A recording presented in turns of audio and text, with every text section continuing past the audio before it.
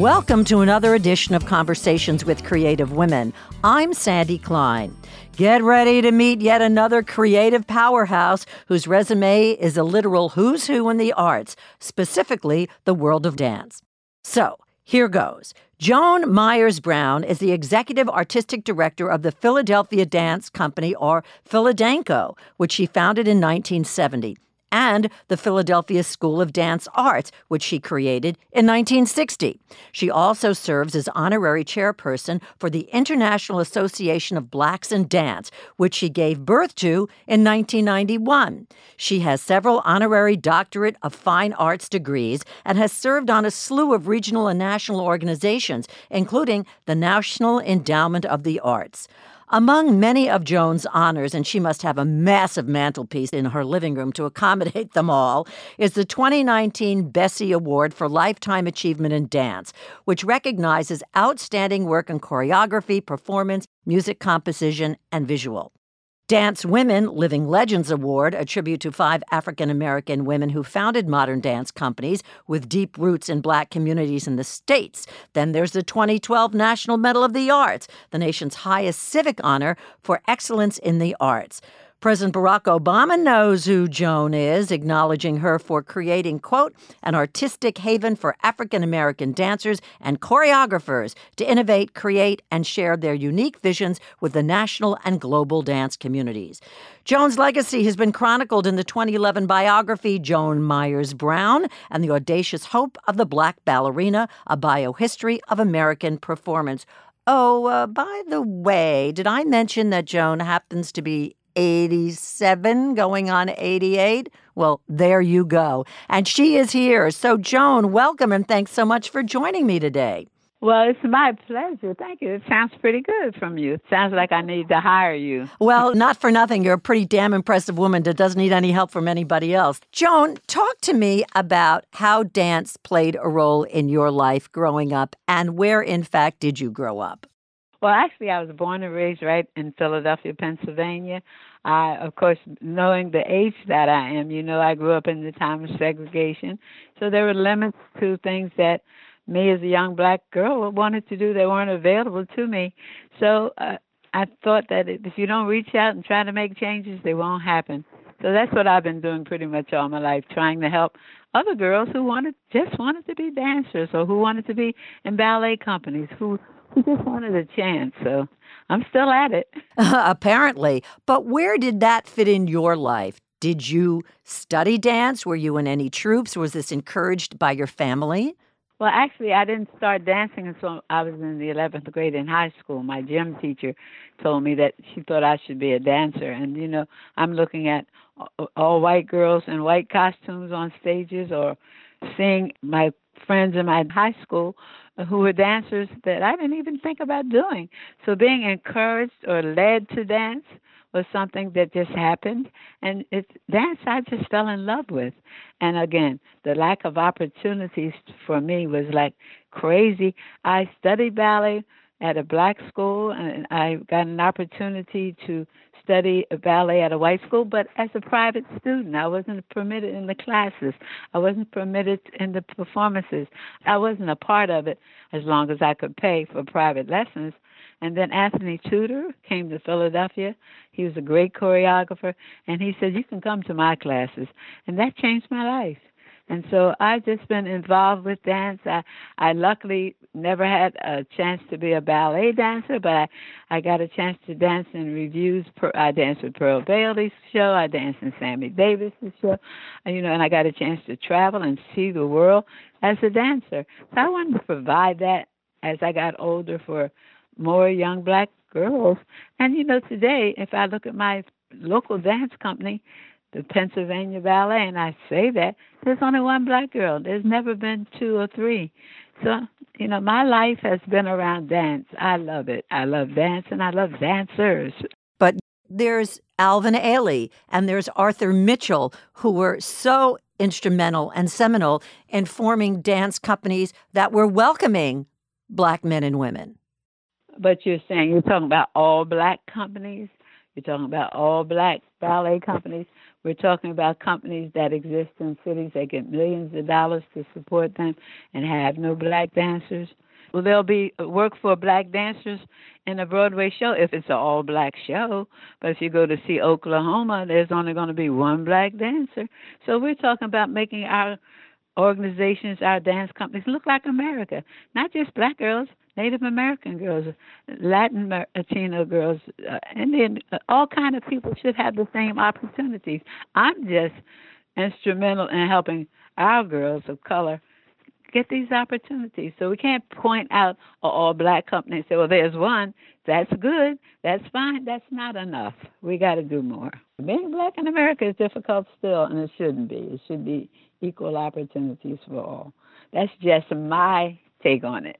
So I still want to focus on you and growing up and being a dancer. So it spoke to you and you performed.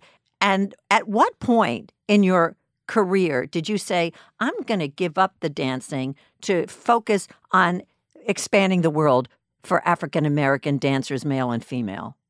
Well, I can point to the fact that I was dancing in a show with Pearl Bailey. She had just done Hello Dolly, and she was taking the show on the road where she needed some dancers. So I was one of the dancers in her company. There were, again, she came out of Hello Dolly, and there were 2 black dancers. So I would happen to be one of them. But I woke up one morning in a hotel in Boston, Massachusetts, and I said, this is not what I wanted to do. I wanted to be a ballet dancer.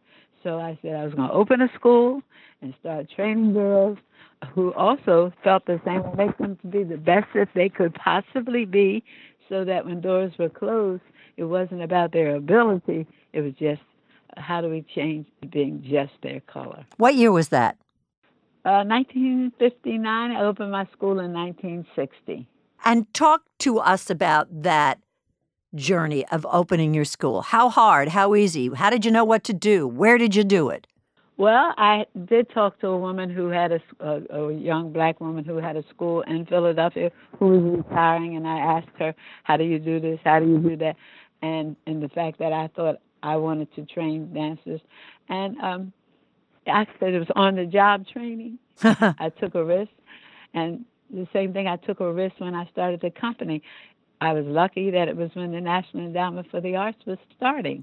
So there were opportunities then 10 years later that weren't available in 1960. In 1970, some doors started opening. You know, you take advantage of the opportunities when they present themselves, or you make an opportunity. It sure sounds like you were on a path that you felt very confident on. Did you have people supporting you? What was your home life like? Who was there to say, go for it, Joan? Well, actually, it was my mother. My father was like, dancers, you don't want to be a dancer. Dancers are, you want to do something else. I want to be a dancer. My mother was a research and chemical engineer. She got a job during the war because they were giving women jobs that men used to do, but men were going off to war. So fortunately for her, me and her, she had an excellent job, and she was a research and chemical engineer. In fact, right before she died, she was doing nuclear research. Wow. And those doors opened at different times again. In her work line, if it hadn't been a war where the men were going off, that opportunity wouldn't have presented itself for her to take that job or learn that job. Well, clearly you had quite a role model in your mom. Oh, yeah. So you start this first company. Where did the seed money come from? I worked for 6 years in a nightclub dancing at night. And then my friends that I knew who danced too, I got them to help me. And that hasn't stopped. I'm still getting friends to help me do what I do. And I have a network of wonderful people. I met a girl in Vegas last week that I danced with 50 years ago. Oh, God.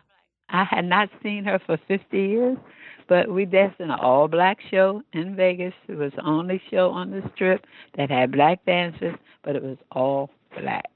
And so life repeats itself, and I think myself and young people coming up have to realize that you have to take advantage of what's available to you and make it work for you. And if you're looking to help others, make it work for others. Well, you make it sound so simple. I mean, it is so obvious on the one hand, but on the other hand, I bet there were definitely times that you felt you were pushing a rock up a hill. Oh, recently, I was recently actually taking my Social Security check and doing payroll, Oh, and wow. then I was fortunate to meet someone who said, no, you have to do X, Y, and Z so that you can be eligible for larger grants, not just the little small grants, so that what you do can make a difference, and you're not footing the bill. I always tell my kids they better do something for themselves because they're not going to be able to afford to bury me because I'm paying taxes. And you talked about the Bessie, and it was incredible the number of people that I have helped that I didn't even know that I helped. Wow. How wonderful to see that in your lifetime, to be on the receiving end of Exactly. that. That's huge. So, talk about Philadanco, the dance company that you founded in 1970. Well, I think the thing that keeps it going strong is my demand for excellence. You can't say that you want to do something and you're not doing it at your best or at the best that's expected of you. So I think there's a level of excellence that I demand so that whatever you want to do, that you're used to always working at your best. And I started that with the first group of dancers. And actually, the first group of men I had were football players to help them be better football players. Really? So, yeah, and some of them actually had long careers in dance. Uh, I think my expectation of what I'm producing and what I'm presenting or giving youngsters as their goal is excellence. And I was thinking about ballerinas, specifically Misty Copeland. That's the only one can name, it seems, even in this day and age. Well, no, because no one did their research. I mean, Janet Collins was dancing with the Metropolitan Opera Company. She was a ballerina with that company. Carmen de la, there were many before her. But Misty Copeland, she was marketed up to Wahoo. They took pictures of her with point shoes on, but also with Under Armour Yeah, the clothing line. clothing. Yeah. So she was known more for her Under Armour advertising than she was known for ballet. And so when it got to the point where they were letting the world know, here's this black woman that is, even though she's selling athletic wear, she's a ballerina. So they had to give her an opportunity because it was in their faces. But there were dancers as capable, or equally as capable, who never got an opportunity. But the social media, the advertisement, everybody knew who this woman Misty was, and they wanted to see her. She was a product of social media and advertisement. And not knocking her because she's wonderful, but she was not the only or the first. Is your focus more than ballet? Is it modern dance as well? I mean, do you look at the whole dance picture, so to speak? Well, I have to because my company, if there is the Dance Theater Harlem, there's not going to be a second black ballet company. It's not going to happen. But so my company does everything. You can't be single focused. But my love of dance is ballet. But my company members have to be able to do it all. And I think that's one thing that keeps Philadanco in the forefront is that we are able to do a program where some of it's neoclassical, some of it's hip hop, some of it's modern. I know lots of fathers get dragged to ballet recitals, but when they see that the dancers can do so many things that they enjoy it, then they'll come back and see us again. And I think that's one of the things people say about Philadanco. There's something for everyone in a Philadanco concert. How much of your work do you choreograph? I no longer choreograph.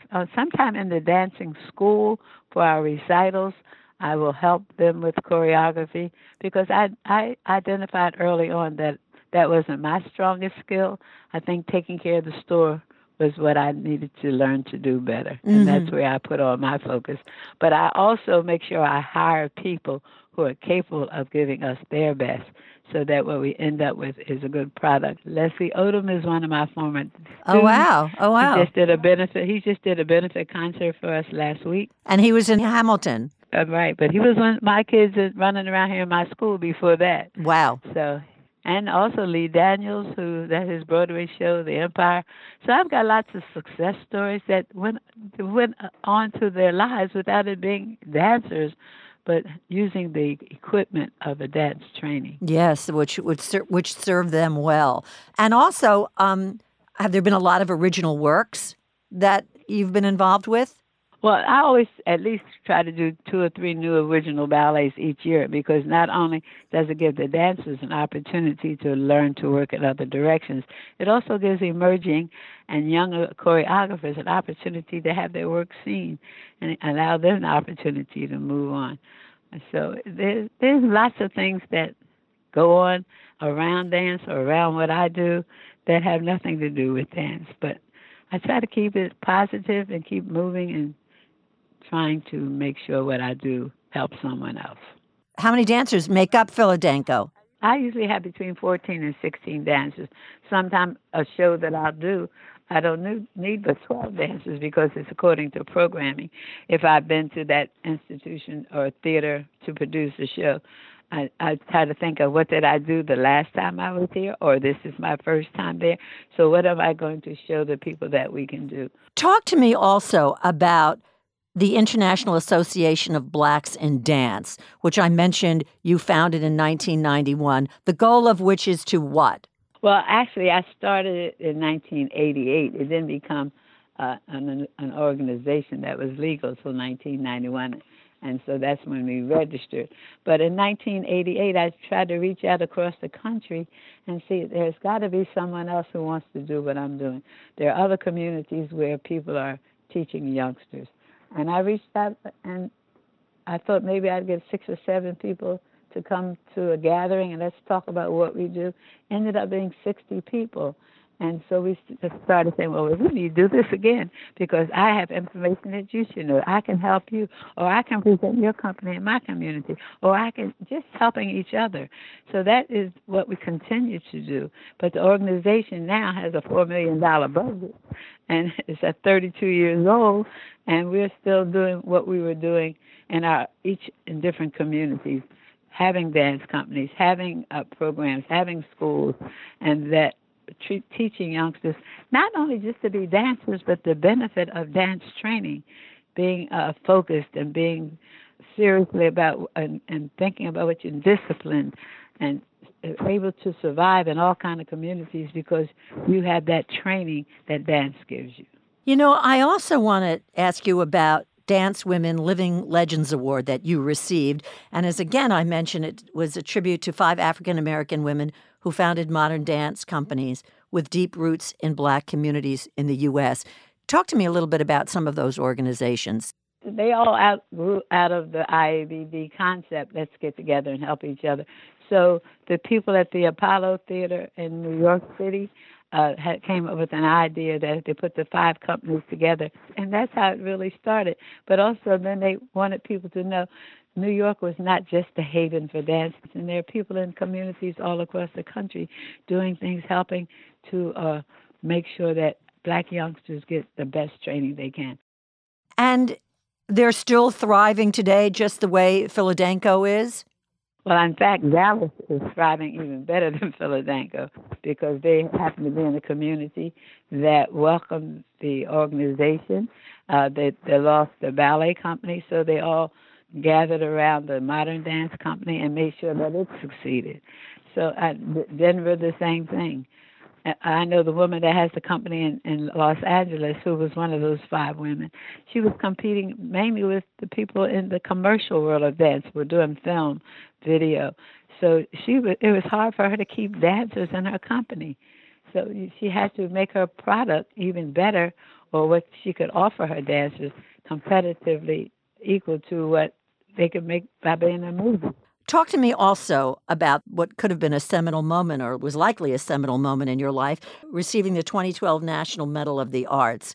Well, actually, it was funny because my company, we were on our way to Chile, and I got the call from the White House saying, well, we would like for you to come to Washington for a presentation. And I'm like, I can't. They said, no, but you have to be here because this is an award from Obama. And I'm like, award from Obama? Thinking, there's never going to be another Black president in my lifetime. I went to the award ceremony. I had to leave before the end of the evening because I had to get on a plane to Chile. But again, it was a thrill. It was a thrill, and I think my children were more excited than I was. It was truly, truly a momentous time in my life, and again, I know that at my age, highly unlikely will that opportunity present itself again. What is it like for you to reflect and look back on your life and your career? Is it overwhelming, or is it like I still have so much more work to do? Well, there is still a lot of work to do, and I just hired someone who was one of my dancers who went on to college and got her PhD, and I brought her back to work for me. I said, okay, now you have to make what you know available to other people, and to make sure that Philadelphia survives me. So I'm hoping that that happens. It isn't easy. It isn't easy for anyone in dance, I don't think, because dance is not considered a high art. So all of the black, white, purple, and green that have dance companies have almost the same problems as far as funding or as far as work. So, what still has to be done? Well, I think more opportunities need to be available for dancers. And speaking of dancers of color, to go into companies, we had an artistic director of a company say, "Oh no, but everything has to be like it was in Europe. Everybody has to be the same color. Everybody has to look alike. The costumes of the ballet requires that." But I think most people today, when they look at something they enjoy, they're not looking at color. It doesn't make a difference when they go to see a ballet or a Broadway show what color the person is, as long as they're doing a good job. And I think that mindset has to change. That it's okay to have one. It's okay to have four. Most ballet companies have 30 company members, and there's only one person of color, or that person might be Oriental or might be Latino. Reaching out now to Native American girls because the first American ballerinas were Native Americans, and now you don't see any of them. So aren't they training them any longer, or isn't there a place for them any longer? So we want to make sure that they are of color and that they should be involved. It isn't always just about being black, but it's being about inequity for all people. You're absolutely right, but I guess it just still boggles the mind that we have to have this discussion in this day and age. Again and again. I was at a meeting the other day about diversity, equity, and inclusion. I'm like, I had this conversation in 1982. Yeah. I have the same notes. Why am I talking about this now? Why isn't there a difference? So a lot of people talk about it to get funding. They'll get a big check to say, oh, we're doing diversity with our organization. And it doesn't go any further than that check. Maybe I just didn't appreciate this because, again, living in New York City, your point is well taken. Alvin Ailey or Dance Theater of Harlem, you just sort of don't think twice about it. But you're right. The mix is not there. Right. And, at the Bessie's Awards, the audience was 98% Caucasian. And the awards were to two people. And I'm like, but speaking of Ailey, my dancers, when they leave Philadelphia, they go to Ailey because that's the only place they can go up. They're not looking at Paul Taylor's company. Very seldom are they looking to audition for non-black companies because they know the chances are so limited. So they have to have more opportunities and more opportunities to even to fail. You don't always have to be a success, but you at least have the opportunity or the chance to compete, have a chance to be considered.